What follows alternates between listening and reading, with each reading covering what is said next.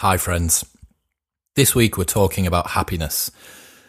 The field of psychology for a very long time was focused on making bad people okay, as opposed to okay people better, or happy people even more happy.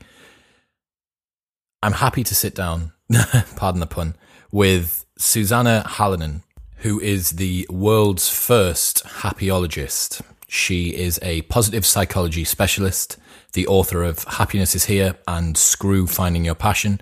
She's a published researcher, TEDx speaker, online columnist, and a regular commentator in the media, from the BBC to the Huffington Post and more. And we're going to try and find out how to become a little bit happier in life. I was incredibly surprised at how many basic steps we can take in our day-to-day life to actually make our level of happiness, our baseline level of satisfaction, improved. It was very enlightening, and there was a lot of new information that came out of this. Now, one of the key tools that Susanna suggests that everybody should be using is a journal.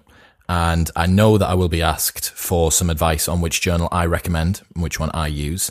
So the 6-Minute Diary, which I've mentioned on numerous life hacks, the podcast with Warren Cass and the podcast with Ewan Lawson, will be linked in the show notes below.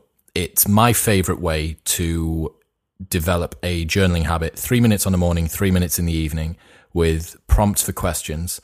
Susanna gives you a lovely little program that you can follow as well on a weekly and a daily basis. You can add those in. I've chosen to, as there are sections in the diary to add weekly notes as well. If you follow the link in the show notes below, you will be supporting this channel at no extra cost to yourself. So please do so. If you want to start journaling, consider using the 6-Minute Diaries. It's my favorite. Now let's chase after some happiness.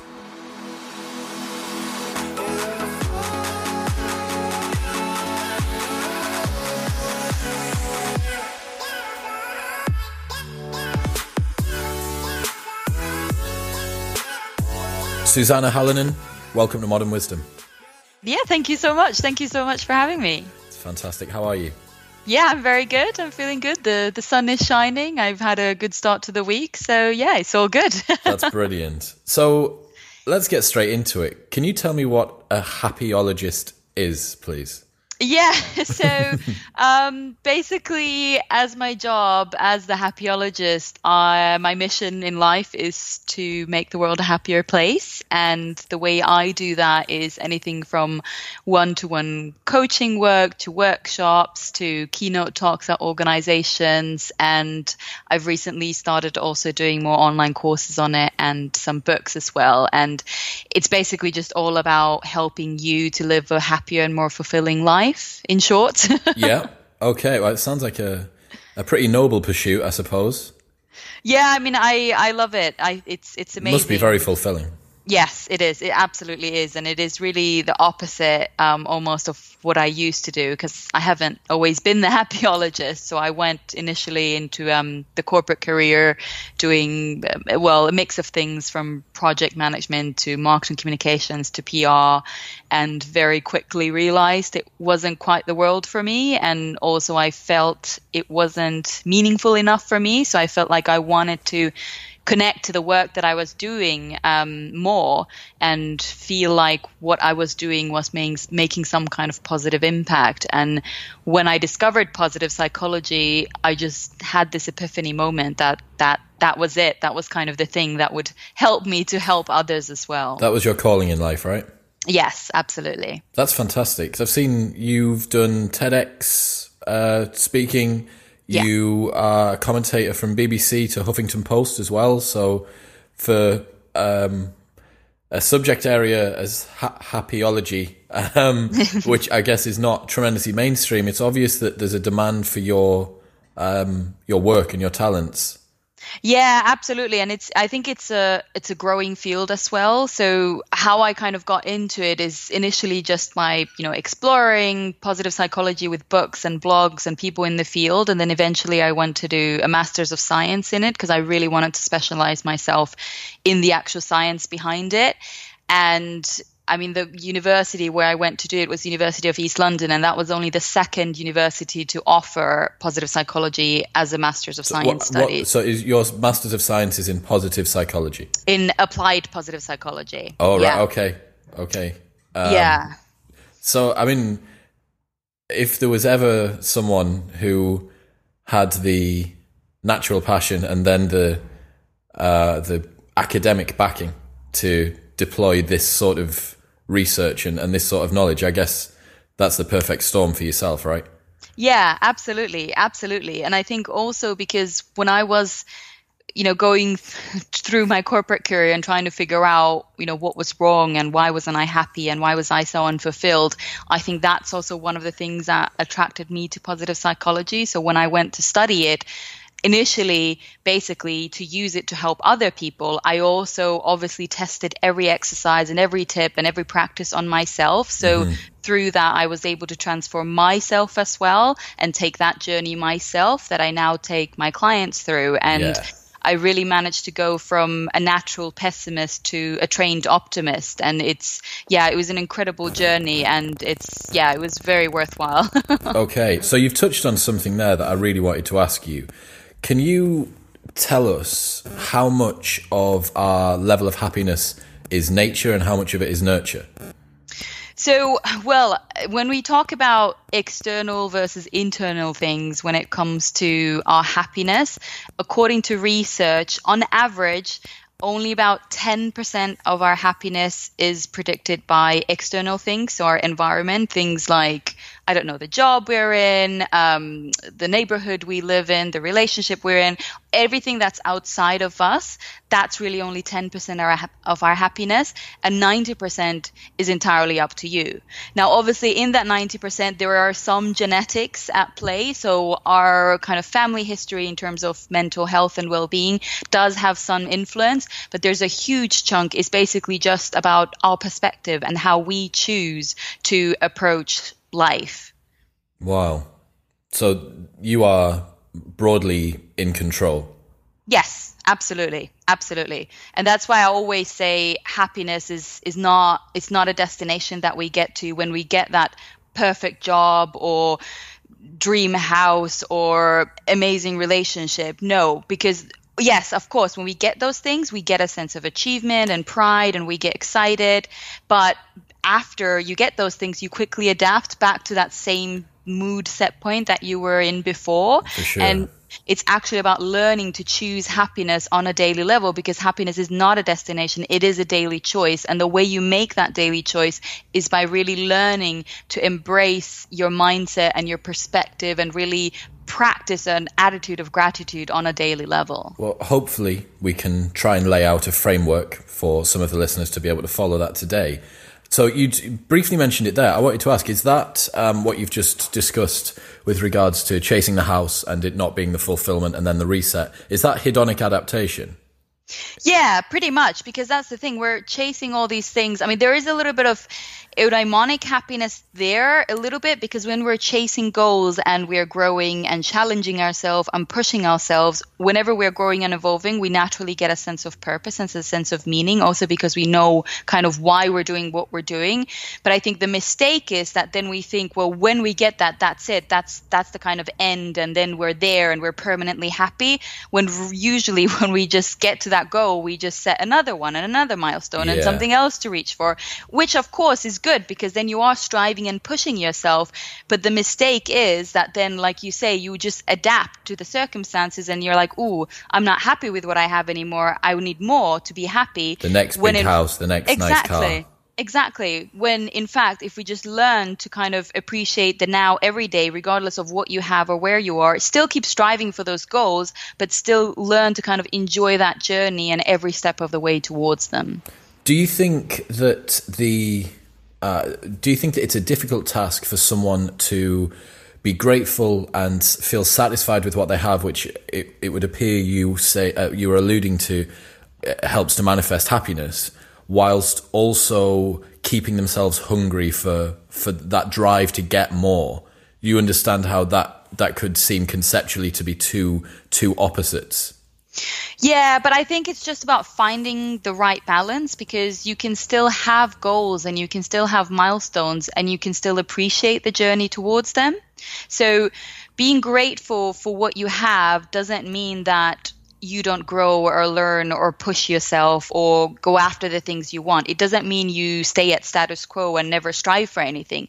It just means that whenever you are faced with a challenge or a setback or a failure, you're still able to see the positives. You can see it as a learning opportunity, and then you can almost use that as fuel to keep going. And also on those days when maybe you are feeling a little bit more low or sad or stressed, then you can swoop in with gratitude and actually pay attention to all the good things that you do have in your life as well. So it is really all about finding kind of that perfect balance between being content and fulfilled with what you have, whilst also pushing yourself to grow and evolve as well. Yeah, I think that must be a very difficult balance for a lot of people. I know, looking at my own experience, that a lot of the time I can sometimes, or in the past, I have not allowed myself to be as grateful or as thankful for things that have gone on, because in the back of my mind, I think I've thought, well, if I get comfortable with this, my drive to improve is going to wane, and I'm somehow going to become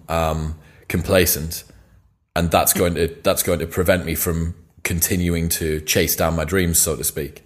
And I think that's definitely something that a lot of people will be dealing with. So before we get into it, can you define being happy, or can you define happiness? Yeah, well, basically, if you kind of summarize it in positive psychology terms, happiness equals, in short, pleasure plus purpose. And when I'm talking about pleasure, so that's simplifying that whole hedonic happiness side of the equation, which is all about short-term positive emotions, things like savoring, delight, laughter, joy, contentment, all of those things.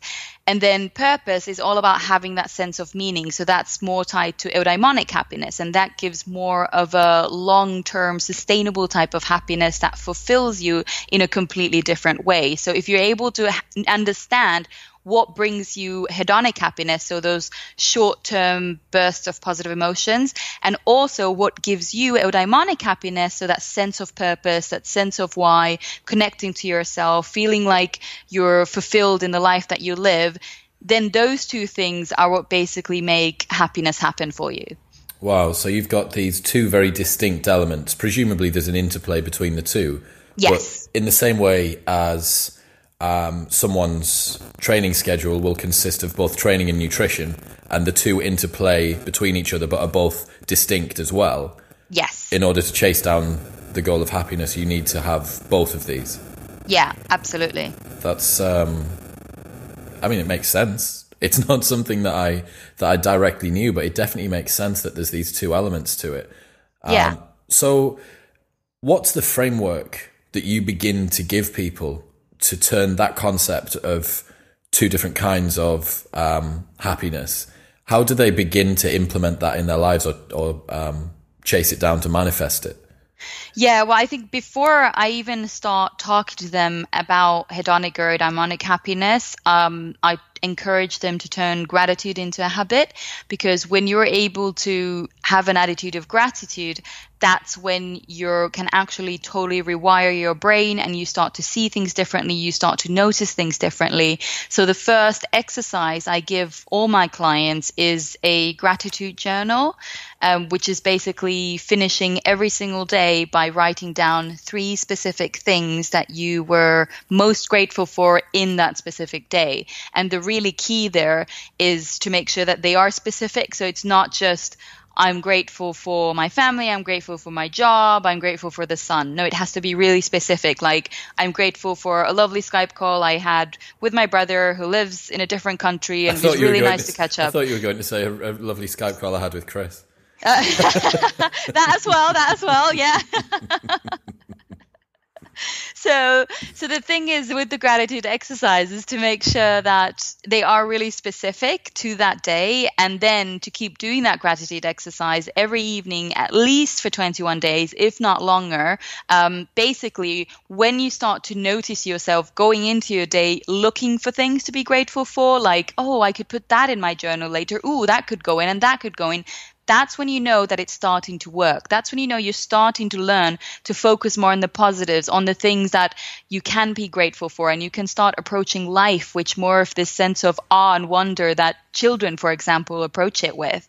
And once you start getting your mindset into that kind of place, that's when it's a lot easier to start exploring these questions of hedonic and eudaimonic happiness. Like, what is it that actually brings me joy, and what is it that brings me eudaimonic happiness? Also, because then you can look back in your gratitude journal and you will probably start to see common denominators. There'll be some patterns, right? Exactly. So that's always kind of the first step I encourage people to take when it comes to them shifting into a more positive place, regardless of what's going on around them, but really starting to focus on working on that inner mindset. Is gratitude the foundation upon which happiness is built then, to a degree? Yes, yeah.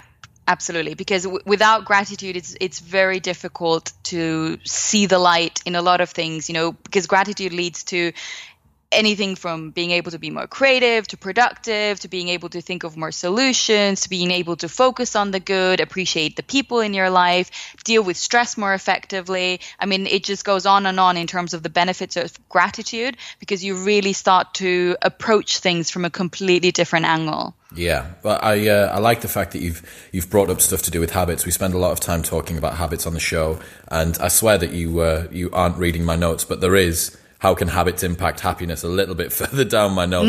We're going to come back to that in a little bit. But I think the litmus test of, are you starting to see things during your day that you want to become grateful for, or that you see can will feature potentially in the journal or in your diary later on in the day? I think that's a really nice way to put it. I used this example previously, but one of my friends was talking about his training, and he was saying that he was not getting enough sleep and he was not getting enough food at the moment, and his training wasn't optimal. And I've been journaling for a little while, and his approach to that was, I'm not optimal, I'm not in my best, I've not prepared myself the best to go in and train, therefore I can afford to write training off to a degree.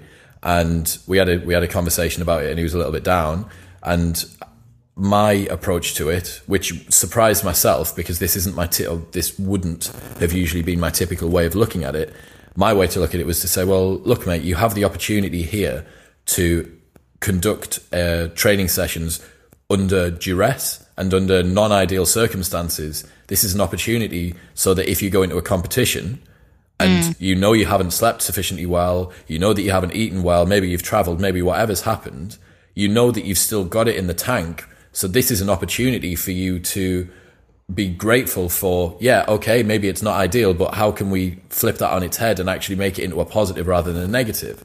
Yeah. And I think for me, that was a very small but really stark identifier that the journaling practice, I've just completed 5 months yesterday, actually. Oh, amazing. So I've finished my first one. I've had to get a new one. And this happens to be the third podcast in a row where we've brought up journaling. So the one that was released just last week with Dr. Ewan Lawson, author of The Healthy Writer, that he sang the praises of journaling. And I think when you've got so many people from different fields, all of whom are converging over the top of a single habit, I think for anybody who's listening who isn't journaling and isn't doing gratitude, I think that's it's definitely a good place to start. So you're talking about 3 things on an evening that people are grateful for, and that is beginning to form the foundation. Is that right?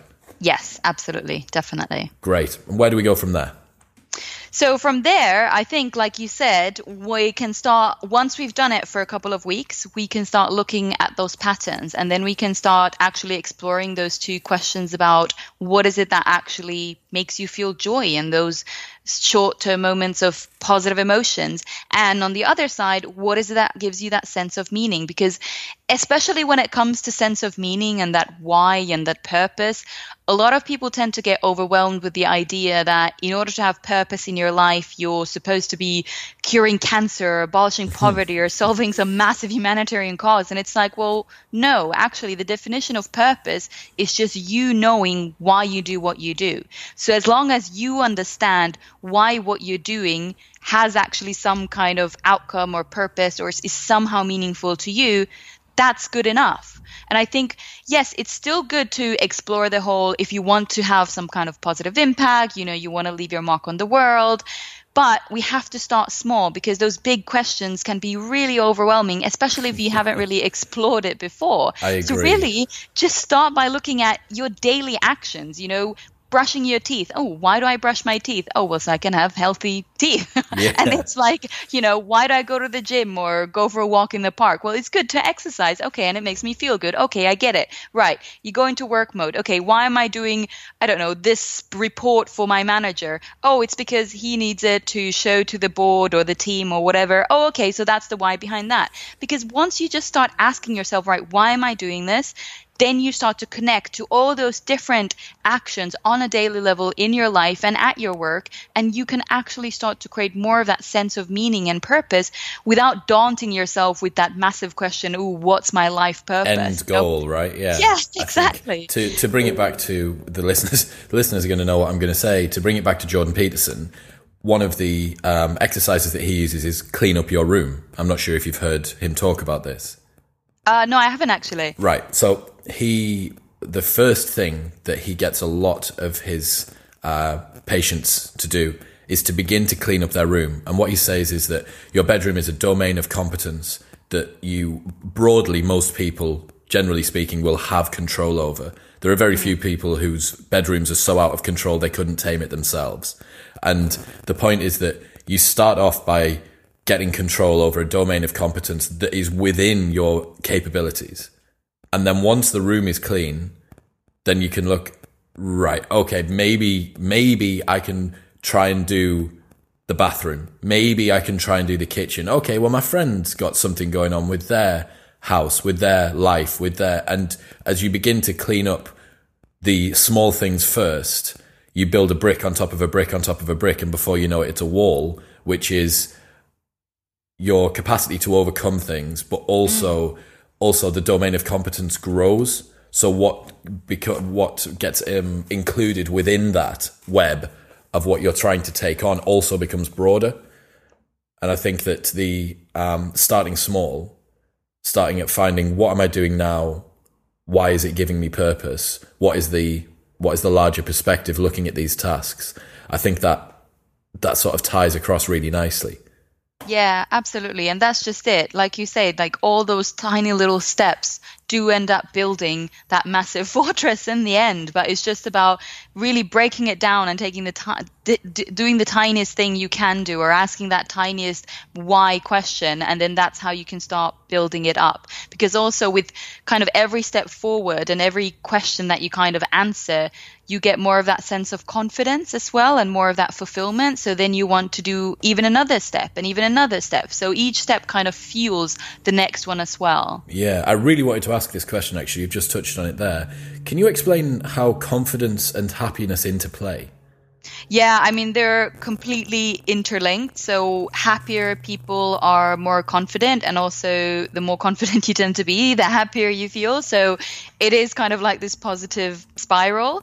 And a lot of it is to do with, because when you feel confident with yourself, that's when you kind of believe in yourself. You have a sense of, self-love and self-compassion, and you appreciate that you have certain, abilities and strengths and qualities and traits and talents that you are meant to share with the world. And when you have that sense of confidence within you, you're naturally going to show up more as who you are wherever you go. So naturally, you're going to be living a life that's much more aligned with who you are, which again is another kind of driver of happiness, because you're not trying to build a life by being somebody who you're not, or just trying to be somebody who you think you should be. But if you have that natural sense of confidence, you tend to really connect to your values, to your truth, and build a life according to them. So naturally, that is also going to fuel your happiness and fulfillment on many levels. Yeah, that's really interesting. Again, to draw it across to something else, Jordan Peterson talks about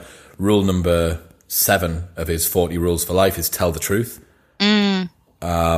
In fact, no, it's not. It's rule number 1. I can't remember it that well. Yeah, rule number 1, tell the truth. And rule number 3, act so that you can tell the truth by how you act. Yeah. And so you'd mentioned there that people should start to take pride in the things that they do. I can imagine, I can hear some of my more negative friends already saying, well, I have nothing to be proud of. I'm not proud of anything that I do in my life. What do we say to that? Well, we tell them to dig deeper. Basically, if we don't, I can't be confident. I can't be confident because, or I have no confidence because I don't do anything which is of value to me. So this is when I think it's really important to be surrounded by cheerleaders. So these are kind of, your dream tribe around you. So people who really support you and encourage you.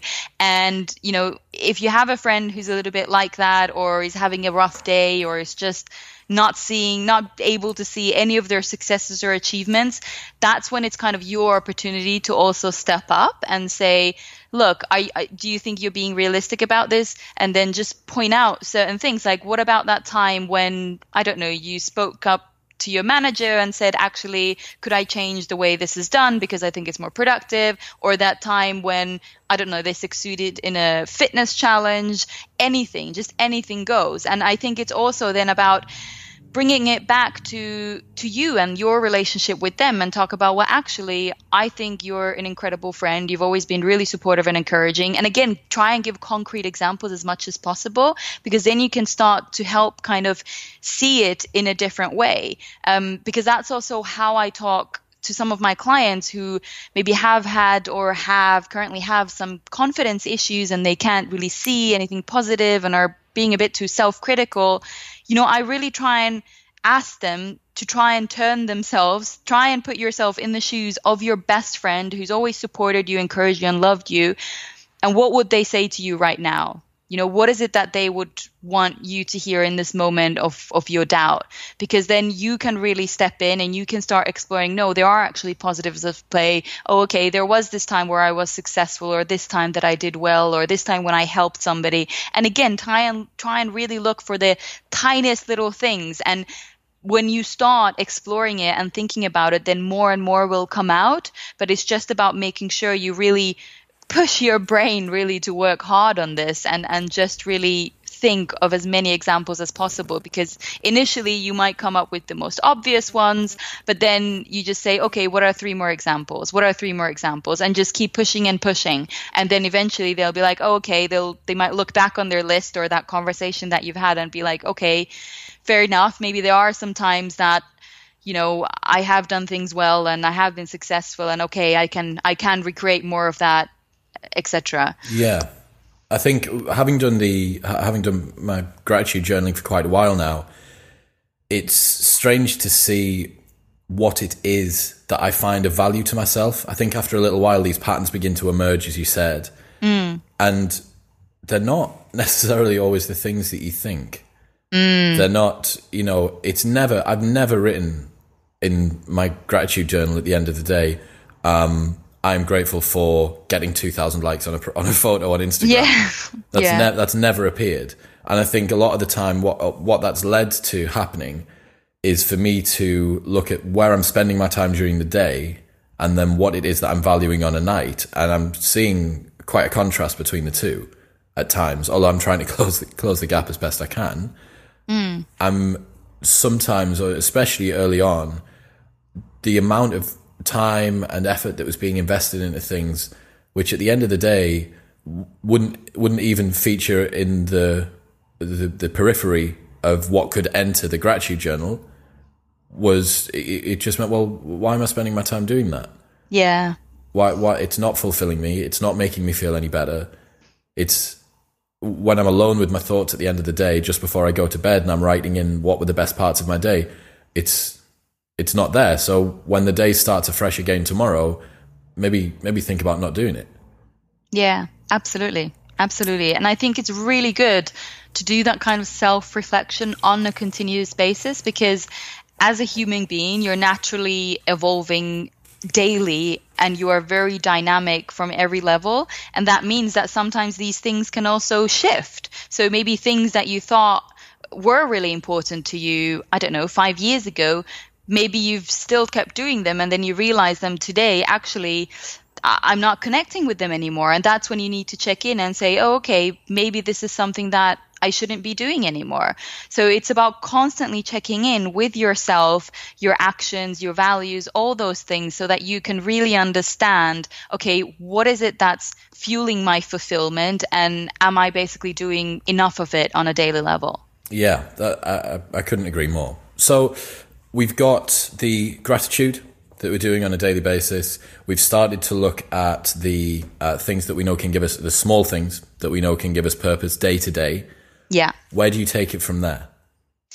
So then I would really encourage people to practice resilience.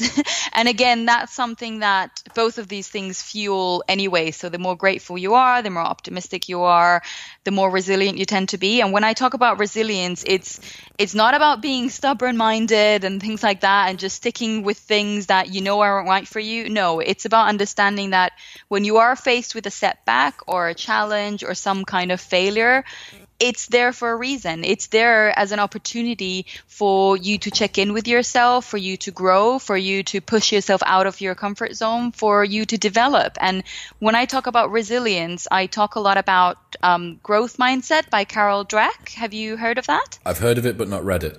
Yeah, so basically, yeah, it's one of my favorite books from my studying times. It was incredible, and it really completely shifted my mindset. And she talks about basically these two ways to approach life when it comes to your mindset. So you can have a fixed mindset or a growth mindset. And if you have a fixed mindset, you basically think that your abilities, your traits, your intelligence is fixed, and that's it. That's what you've kind of been gifted with, and that's what you have to work with, and you just carry on with that. Whereas somebody with a growth mindset sees their traits, skills, intelligence, abilities, something that they can always develop and that they can always evolve and they can always grow in. Now, when it comes to you facing different situations, obviously there are certain situations that can maybe put you more in a fixed mindset and other ones that can push you more into a growth mindset. But the important bit is to really try and, again, be aware of this and see kind of where you think you fit in the scale when you are faced with a challenge. Because if you are able to harness a growth mindset, that's when you start seeing those challenges as opportunities to grow and learn. You start seeing other people's success as inspiration, not threat. You really start taking feedback in a positive way and realize, okay, this is an opportunity for me to grow, rather than taking it personally and thinking this is just an attack on you. And that's why I think when it comes to resilience and really being able to face all the challenges and all the unplanned surprises that we have on a daily basis. That life inevitably throws at us, right? Exactly. So I think it's really important to try and harness that growth mindset. And whenever you are faced with that challenge or that some kind of setback, just have a look at it. Think of it, okay, how am I starting to approach this challenge right now? Am I going more into the negative or the positive? Am I thinking fixed mindset or in a fixed mindset way or a growth mindset way? And then start diving into it. I'm like, no, okay, this is an opportunity for me to grow. This is an opportunity for me to learn. This is an opportunity for me to kind of really step in and be a better version of myself.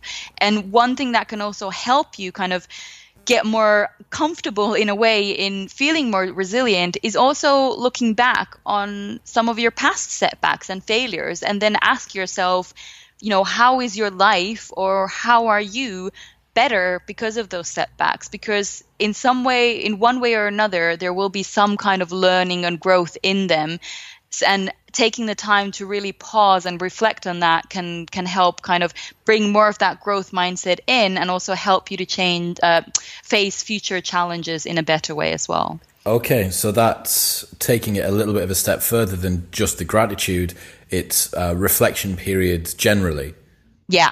So do you encourage your clients and your patients to take these, to periodize reflection? Yeah, well, I encourage, if you can, at the end of every week to basically answer 3 questions. And again, you can do journaling, or you can talk to somebody about it. You can just think about it. I mean, again, I'm a huge fan of journaling, so I always recommend that, because also putting stuff out on paper kind of helps you digest them in a more effective way.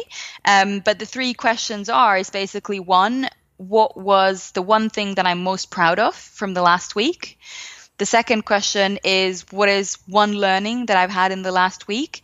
And the final is, what is the most beautiful moment I've had in the last week. So it kind of, again, touches on all those different elements of, okay, what is it that I'm proud of? How can I connect to that sense of achievement and connect to myself and my truth and feel more of that compassion? And the second is all about that learning. So really about understanding, okay, was there a setback or a challenge or something that really helped me to learn? And what was that learning that I can now take forward with me? And the final, just reflecting on one beautiful moment from that week, because I think we just generally don't take enough time to just pause and reflect on all the kind of amazing things that are happening around us, and just picking one moment that you're kind of going to spend some time, extra time savoring after it's happened can really help to boost not only those positive emotions, but also that sense of fulfillment.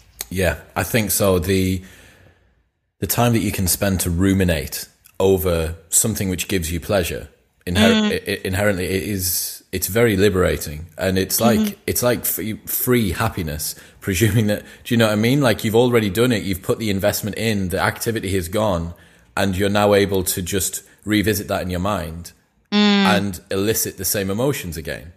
Yeah, absolutely. So I wanted to ask a question that I think a lot of people will think. Yeah.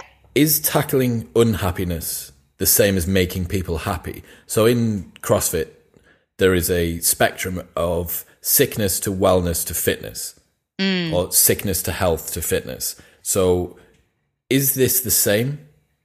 So it depends pretty much how you define unhappiness, because obviously if you have been diagnosed with clinical depression, it's a little bit of a different ball game, and you need to kind of be a little bit more cautionate about what kind of exercises you do, and work with a clinical psychologist to help kind of yourself work on yourself with the right tools, because sometimes depending on in what kind of place you are, some of the tools, if you struggle with them, they can make you feel worse. I'm going to guess a reflection period, if you're feeling really bad, is just going to send you the spiral, the echo chamber that you mentioned before of positivity is actually just going to bounce you off the walls about all of the bad stuff. Exactly, because if you're not able to think of the positives and then you start just journaling, or rather than ruminating about all of the bad stuff, exactly, that's a bad idea. Yeah, absolutely. And then I would encourage you to think more of things you can do with your body. So things like moving, breathing, smiling, hugging, the power pose, just kind of trying to almost trick your mind into a more positive place by getting your body into a more positive place as well. And also when it comes to positive psychology, for example, it kind of got born in a way. I think it's been around just over 25 years now, and it kind of became what it is because the founding fathers, Martin Seligman and Mihaly Csikszentmihalyi, they said that traditional psychology is a little bit too focused on kind of the negative, so how to get people from -5 to 0, whereas positive psychology really focuses on how you get from 0 to +5. So you're already kind of stable and you're kind of healthy overall. Yes, you can still worry and stress and have anxiety and things like this, but you're in a place where you feel kind of at least somewhat confident that you are capable of working on yourself, and you believe, most importantly, that you can get to a better place. And when you're in that place, that's when you can really start using a lot of these positive psychology exercises to get to that happier place. Yeah, I understand that completely. I think, to draw it back to the training or the CrossFit analogy, that is right. It is a spectrum of going from unhappiness to normality, whatever you class as normal, to then happiness. But in the same way as someone who's sedentary and hasn't been training, you don't get them off the couch and then try and get them to deadlift 200 kilos. Yeah. There's an on-ramp. To get them through the spectrum, the methodology is different and the specifics are different, but the concept is the same. However, there are stages at which people need to be taken through. Right, okay, you haven't moved for a long time. Why don't we try and do 10 minutes of walking a day? Why don't we do 30 minutes of walking? Why don't we go for a light jog? Why don't we begin to do some weight training? And in the same way as there is a paradigm, and within each strata, as people begin to move through it, they open up new exercises which they can use and utilize in different ways, and probably dispense with old ones. There's not many top level CrossFit athletes who are probably considering going for a 10-minute walk because that's contributing to their training. Yeah. And in the same way as people who have gone through moved from depression to normality to happiness don't necessarily need to go back to the exercises they were doing to stop their depression. Yeah, exactly. Yeah, that's really, really interesting. So is there anything else which science says makes people happy, which we haven't covered so far? Yeah, I mean, well, there's a lot, basically. We've talked a little bit about the body, and obviously with the CrossFit mentions that you've made as well, maybe it's good to spend a little bit of time talking about that and what we can do with our body as well, because as much as we think, our mind is driven, affects our body also affects our mind. And actually, if we're able to kind of nurture ourselves and take care of ourselves and give our body the things that we need, from healthy exercise to enough rest to the right nutrition, then we're already starting in a better place.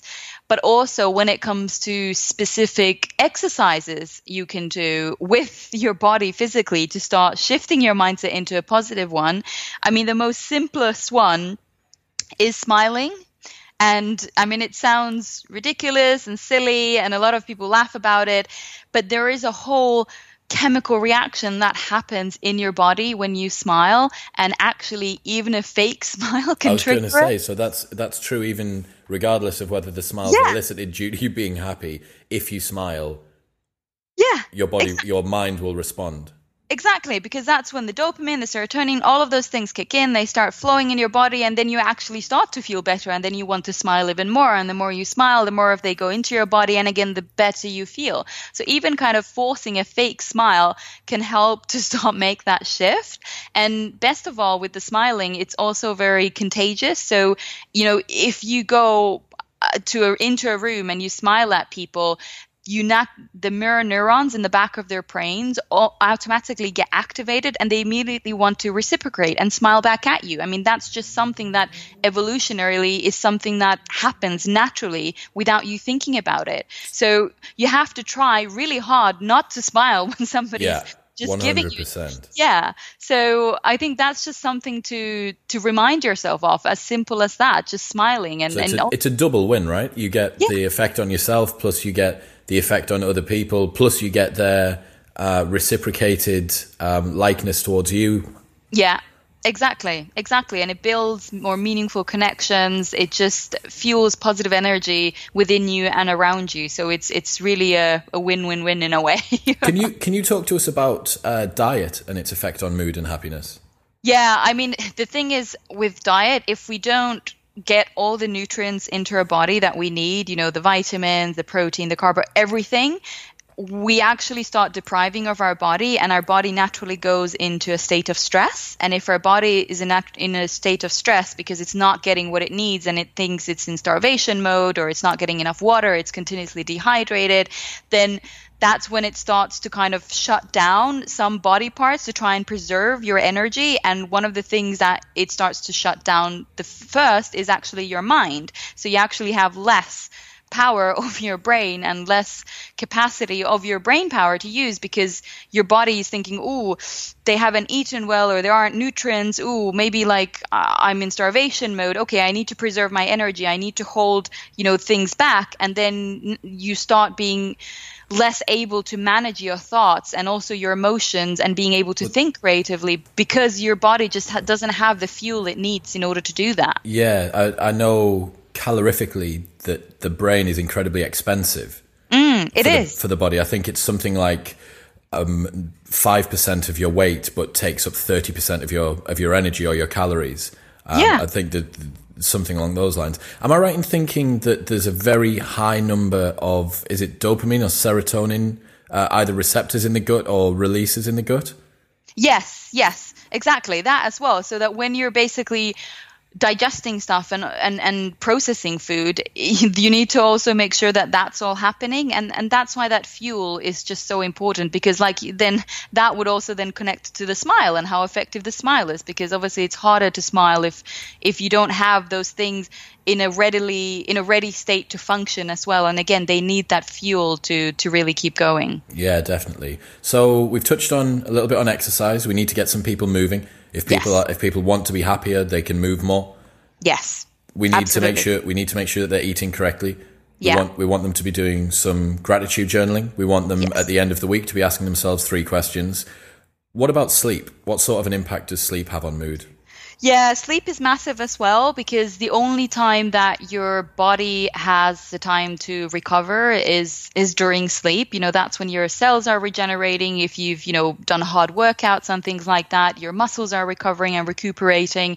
And also whatever you've kind of gone through in the day before, learning or challenges or creative thinking, at night when you're asleep, your brain is actually hard at work because it's digesting all of that. It's creating new neural pathway. There are new neurons forming. So your brain is also, again, it's a time, in that time when you are asleep in your mind, physiologically, your body is actually working quite hard to get everything back in place and recovered so that you're ready for the next day. So, research kind of suggests that ideally, on average, you should be getting between 7 to 9 hours of sleep every day. Now, it does vary individual to individual, but that is the ideal on an average. And they also recommend that you should try and have a similar sleep time routine. So basically go to bed approximately same time and get up in the morning the next day approximately the same time, because that's when your body, again, going back into habits, your body starts to understand when it needs to start kind of winding down and getting ready for bed. And equally in the morning, then it knows, oh, okay, we're approaching, 7 a.m. and okay, it's time to start kind of awakening and getting alert. Yeah, definitely. And again, the more you can follow also the kind of natural cycle of light, the better, because of your cortisol levels being highest in the morning when you get up, when the sun has come up. That's also when you're your most alert and you're most kind of creative and productive. So if you can, you should try and really use as much of the daylight as you can. And obviously it depends where you are and how much daylight you have. I come from Finland, and in the winter in the north, I think there's about 2 hours of daylight. Oh, wow. You can't really sleep the rest of the time. Yeah, it's going to be a short day at work. Yeah, exactly. But as much as you can, you should try and kind of look at nature as well and look at that cycle and see if you can match with that as much as possible. Yeah, throwing your circadian rhythm into chaos is a surefire way to start to decrease your mood. I know I'm a club promoter, and I have been for 12 years, which means that probably for the last 6 to 7 years, at least 3 nights a week, I've gone to bed after 4 a.m. And that's a non-negotiable. I can't change that about my job. So it's been a long and arduous process for me to work out strategies of how I can mitigate that. And for a very, very long time, I was very harsh on myself about why you're getting up late, why you're so tired, why you unable to perform at the level that you want to, either in work or in relationships or in the gym or wherever it might be. Yeah. When not giving myself enough credit for the fact, well, you went to bed at 4 a.m. after working a 20-hour day. Like, give yourself a break. Like, it's sleep is one of those things. I think people always believe, oh, well, you can just man up, like it'll be sweet. I'll sleep when I'm dead. That's wholly terrible advice, because you're going to be more unhappy and you're going to die sooner. Yeah, exactly. Exactly. And I think you brought up a really important point there about kind of being kinder to yourself as well, being aware of what's going on in your life. And like you're having, like you said, 20-hour days. Oh my God, of course, you need to just relax, recharge, and recuperate as much as you can. And I think that's, again, another thing, especially in today's society, where I think we seem to be rewarded by busyness, and the more we do, and the better we seem to look to the outside world, and just having a packed schedule and running from one place to another. And it's like, well, no, that's not what life is about. Actually, we need to kind of take more time to nurture ourselves and spend some quality time with ourselves and make sure that we are in a happy, healthy, and fit state, because otherwise we don't really have much left to give to others either. 100%. There's a couple of things that you've touched on there that I've spoken about recently, and one of them is to do with, I used an analogy in an Instagram post, and I said, why is it that in an aeroplane which is going down, they ask you to put your oxygen mask on before they ask you to put on anybody else's? And it's because if you're suffocating, your capacity to help other people becomes drastically reduced. And the same thing talks true here. If you're not giving yourself time and care and love, even if you think you're making the sacrifice of yourself on behalf of someone else because they need your time more, you're restricting how much of yourself you can give them by not caring about yourself. Yeah, absolutely. I think that's, a lot of this appears to come back to having more compassion, having more self-compassion. Again, another Jordan Peterson rule for life: treat yourself as someone you are responsible for helping. Yeah.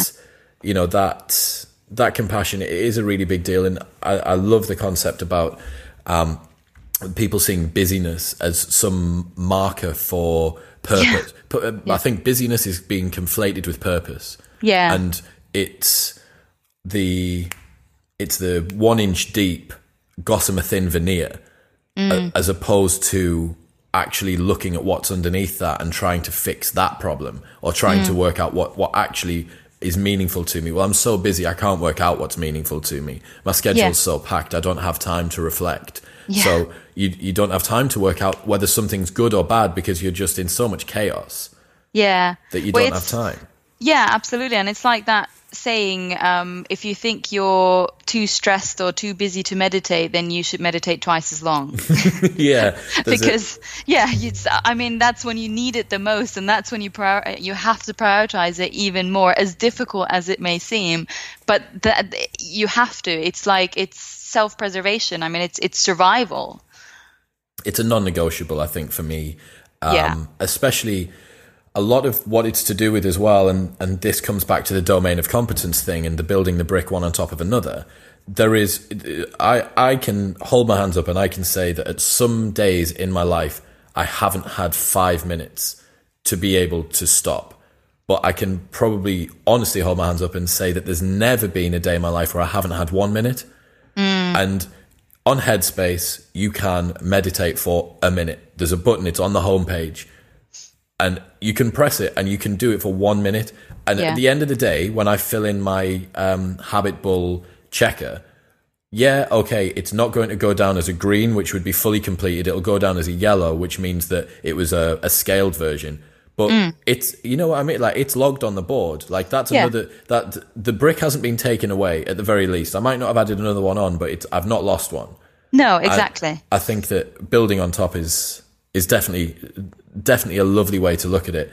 I think that little concept about people confusing busyness with purpose is going to strike a chord if the listeners who are those that maybe do fill their schedules very, very heavily. I think taking some time to think about, well, how much do I actually enjoy what I'm doing? How much of what I'm doing is just me being busy, and how much of it is me being happy?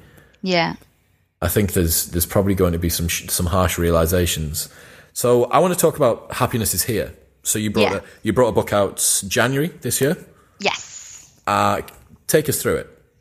Yeah, so it's called Happiness is Here, and it's basically a 30-day guide to joy and fulfillment. So the book basically summarizes kind of the most transformational tips when it came to me changing my mindset from a natural pessimist to a trained optimist, and me kind of finding happiness and fulfillment in my life. So I was really keen to share those tips with the rest of the world. So it is quite a personal story. So I share a little bit about where I was at happiness at the start, as in not very happy, and also when I went into positive psychology and how kind of everything that I learned there and continue to learn even beyond my studies afterwards, still now today through life and through, coming across different things. It was really important for me to share those learnings that were most helpful for me and also have been most helpful for my clients when it comes to just starting to bring more happiness into your life. And it must be such you must have a wealth of things to pick from, and it must be quite difficult to a degree because academically you understand the subject matter, anecdotally you understand your own personal experience of it, and then professionally you understand how this has been deployed to your clients. So I think if there was anyone that I was going to trust to give me a program that I was going to follow to try and become more happy, I think you definitely tick all of the boxes there. Yeah, thank you. Well, that's good. So take us through some of the things that you cover in the book. Yeah, so, some of the things we've discussed today, so in terms of what happiness is, basically this pleasure and purpose, that's all, or they're all kind of in there as well. So kind of debunking some of those myths around happiness. And there's also a lot about kind of really understanding to connect to yourself. So there's a whole section about you personally and your values and just you learning to connect to your own inner truth as well. Because the way I've kind of structured is with these 30 days. So the idea is that every chapter, it's quite short. You can probably read it in 5 to 10 minutes.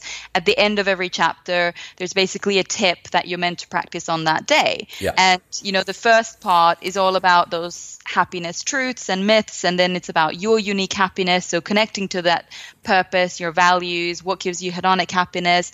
Then we start looking at your perspective. So I talk about gratitude there, a little bit more deeply about optimism, noticing the beauty, resilience, all those things that we've kind of touched on. I also look a little bit on relationships, because obviously as humans, we are social creatures. So we not only need each other to survive, but actually to thrive. So I give a few tips on how to make sure that you are connecting in a more meaningful way with the people in your life, and how you're celebrating as well those cheerleaders of yours that you really appreciate. And I do also have a chapter on decluttering some relationships, because I think sometimes we hold on to people or relationships that maybe, either need a breather or need some kind of change, or they just simply don't belong in your life anymore. And I think it's really important to take a kind of harsh, true look at some of them, because if there are people in your life that are potentially holding you back or being toxic, then it's important to try and distance yourself from that, because you don't want them to start influencing your happiness in a negative way. And then there's also a part about your body, where I talk again a little bit more about smiling, moving, hugging, power pose. And then my final part, which I think is my favorite, is all about making your happiness last. And this is where I talk about nurturing yourself, reflecting, finding time to be still, and also letting go of things that no longer serve you. So anything from your limiting beliefs to objects to people, kind of just anything that you feel like it's time to let go of now. And I wrap up the book with some tips about listening to your heart and your intuition as well, because that's another point that I'm very, very passionate about. And I think in today's societies where we are very mind driven and rational, we've kind of forgotten a little bit about the heart and that gut feel and that intuition. And we forget that intuition knows so much more than our mind does. I mean, our intuition is basically connected to our body, our brain, and every single experience we've ever had in our lives. And we need to kind of learn to reconnect with that, because that, again, is something that can really help guide us when it comes to us on our path and finding our truth and understanding what is it that's meaningful to you and what is it that you want to basically pursue and how you want to live your life. That's really interesting. So is intuition defined in the scientific literature?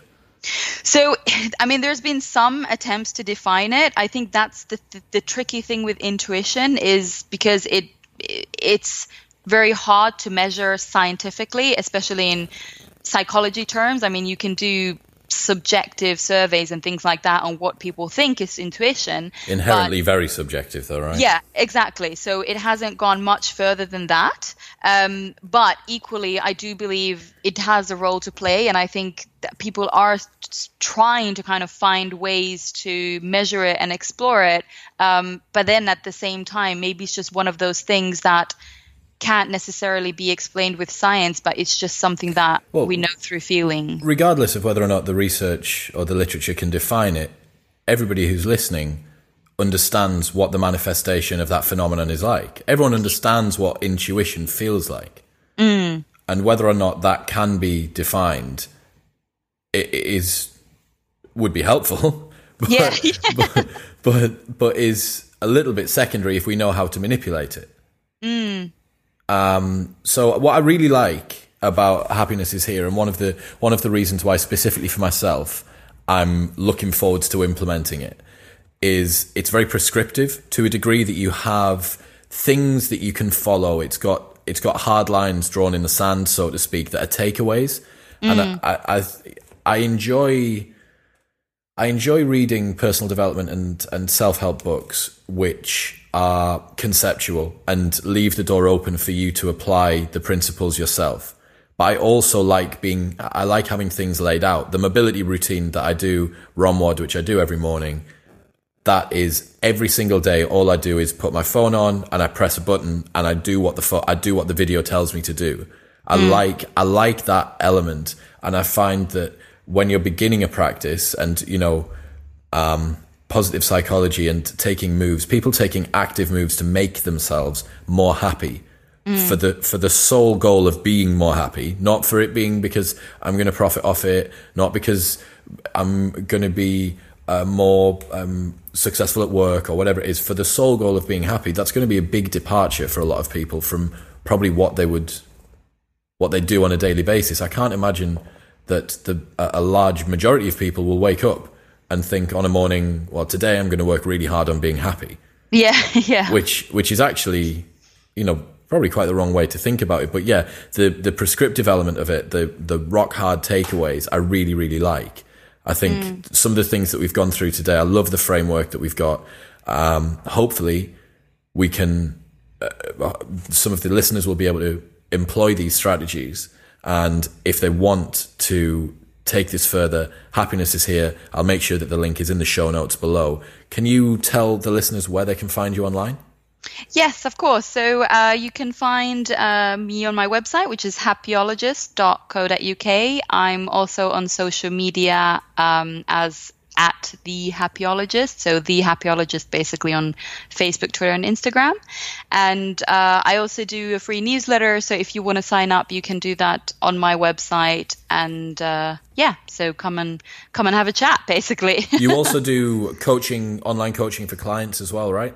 Yes, I do online coaching. I've got a new online course actually coming up. Well, I'm working on a couple ones, and and also those workshops and talks for organizations and different types of conferences and events. Oh, wow. Fantastic. So thank you very much for your time, Susanna. I'll make sure links to happyology.co.uk, your socials, to the book Happiness is Here, plus Screw Finding Your Passion, which I know we didn't even get round to. Maybe we're going to have to do another one and we can talk. We can go on talking about that. But thank you so much for today. It's been a fantastic chat. I think a lot of people will have taken away some really, really good, concrete bits of advice that they can implement in their lives. Yeah, no, thank you so much for having me. It's been a blast, and I mean, this is my mission, so I love sharing insights, and I really hope that it's been helpful to your listeners. I think we've definitely had an impact today, so thank you again. Thank you so much. Cheers, Susanna.